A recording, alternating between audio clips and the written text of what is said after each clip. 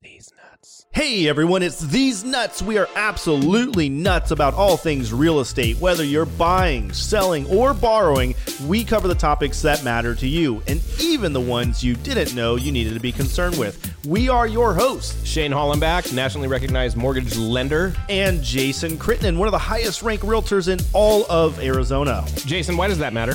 Well, because we have some advice, we have some experience, and we believe you should pay attention. And do we have any promises? We do. We'll keep it short and sweet. We'll pump out quality daily content covering real estate questions you've been dying to ask for about selling a home, buying a home, or how to get financed.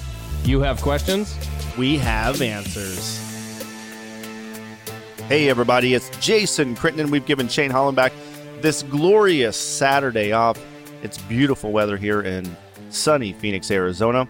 Today's episode is going to be called Things to Do and Avoid When Buying a House. Now, if you are thinking about buying a house in the near future or even now, here's some general tips of things you should consider before pulling the trigger. Then we're going to wrap up with tips to avoid when looking for your house to buy. Okay, so I'll discuss these in order of importance, in my opinion, of course. Number one, first thing you should do is contact your realtor to signal that you're looking to buy a home. Now, you may be tempted to call cousin Vinny, who just got his license, or neighbor Sally down the street with the perfect personality. But hiring a buyer's agent, it should never be about personality, looks, or relationship. Okay, this is one of the most, this is probably the largest expense you're going to make in your life, at least up to this point. And you really deserve a professional with tons of experience.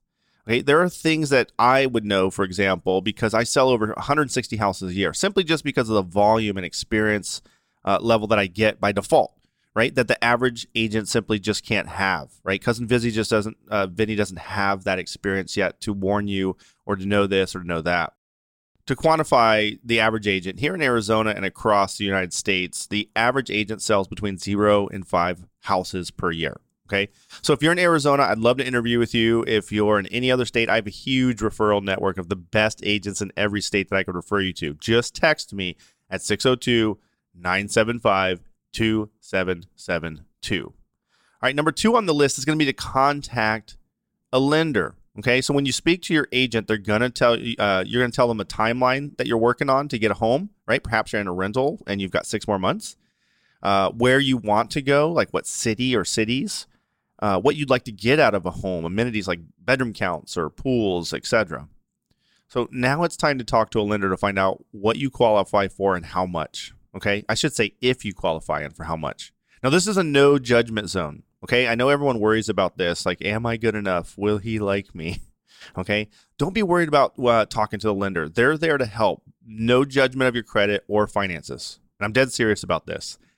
They're there to help. So if you don't qualify, they're going to put you on a path. If you do, then they're going to give you options, okay? So just call a professional like my co-host, Shane Hollenbach. You're going to get unbiased, relevant, non-sales driven information, okay? If you don't qualify, Shane can design a custom plan for you to get you to where you need to go. He knows all like the tips and tricks to kind of clean up credit or improve your DTI, which is your debt to income ratios, to get you pre-qualified. Okay, this is where we'll discover how much based off of income and down payment combined that you'll be able to afford. Okay, bring this number back to your realtor to update the search for accuracy of listings. All right, so number 1, contact your realtor. Number 2, contact your lender. And then finally, number 3, you need to start saving for your down payment. Okay, depending on your loan type, you're likely going to need some sort of down payment. Now, if you're a veteran or if you're buying in USDA territory, both of them offer 0% down loans. Okay, but you're likely going to need between 3 and 5% for a down payment. Your lender's going to have already spoken to you about this. So based off your ability, to how much you can put aside, or if you have any options to borrow from family or 401k, or even county or state-run down payment assistance programs. Okay, these are other options if you can't save up the money on your own. But I'm telling you, if you know you've got 6 months or 8 months or 9 months, like start saving today. There's a lot of cost involved. I don't want to scare you. It's not prohibitive. Like, if there's a will, there's a way. But you want to put yourself in the best position possible. Start saving today. Okay, start cutting down on some debt. Stop going out to eat. Like, do everything you can to just like maximize your down payment and your cash flow going into this. Okay. So now that you've got a game plan with your trusted realtor, your lender, you're off to the races. Okay. Check in regularly to update these professionals to ensure that you're staying on track to realize your dreams. Remember, this is your dream. We're here to help you, but this is your dream, so you have to put in the work. Okay? Does that make sense? Now let's discuss what you should not do when you're preparing to buy a home. Okay? So number one would be not budgeting for closing costs. So we talked about your down payment. What the heck are closing costs, right? So, when you buy a home, there's some fees that are going to be associated with that purchase, especially if you're financing the home.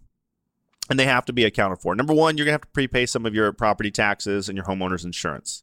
Okay? You're going to have some lender fees for the work they're doing for you, some title and escrow fees for their work, right? You potentially have some HOA fees if you are buying a home in a homeowners association. Okay? You're going to need an appraisal. You're going to need a home inspection up front. Okay, some of these fees, by the way, are fixed costs, and some of them are percentage based off of the amount you're buying or your loan amount. So expect to pay somewhere between, say, $5,000 and $6,500 for closing costs in addition to your down payment. It could be more than that if you're buying a very, very expensive home, but just to give you a kind of a rule of thumb. Okay. Now, your agent can attempt to negotiate on your behalf for the seller to actually pay these costs for you. But remember, that's not guaranteed, okay? Especially in what is happening right now in February 2020 in the Phoenix market. It is a highly, highly hot seller's market. So there's not a lot of ask that can happen here or you're going to lose the deal. Someone else is right behind you writing a very strong full price or over list price offer, not asking for closing costs, blah, blah, blah, right? But it is possible. Maybe the house has been on the market for a while and you have your agent negotiate some closing costs for you. But just remember, it's not guaranteed and it weakens your offer. Okay, so it's best to save if at all possible.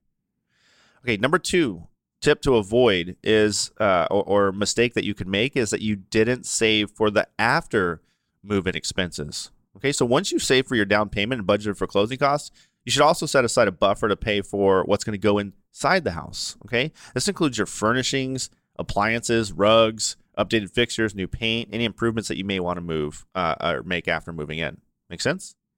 And then number three, I would say you're buying a home for today instead of tomorrow. Okay. And what that means is many times I'm with buyers, they buy exactly what works for them today, not considering that they are maybe an expanding family, for example, right?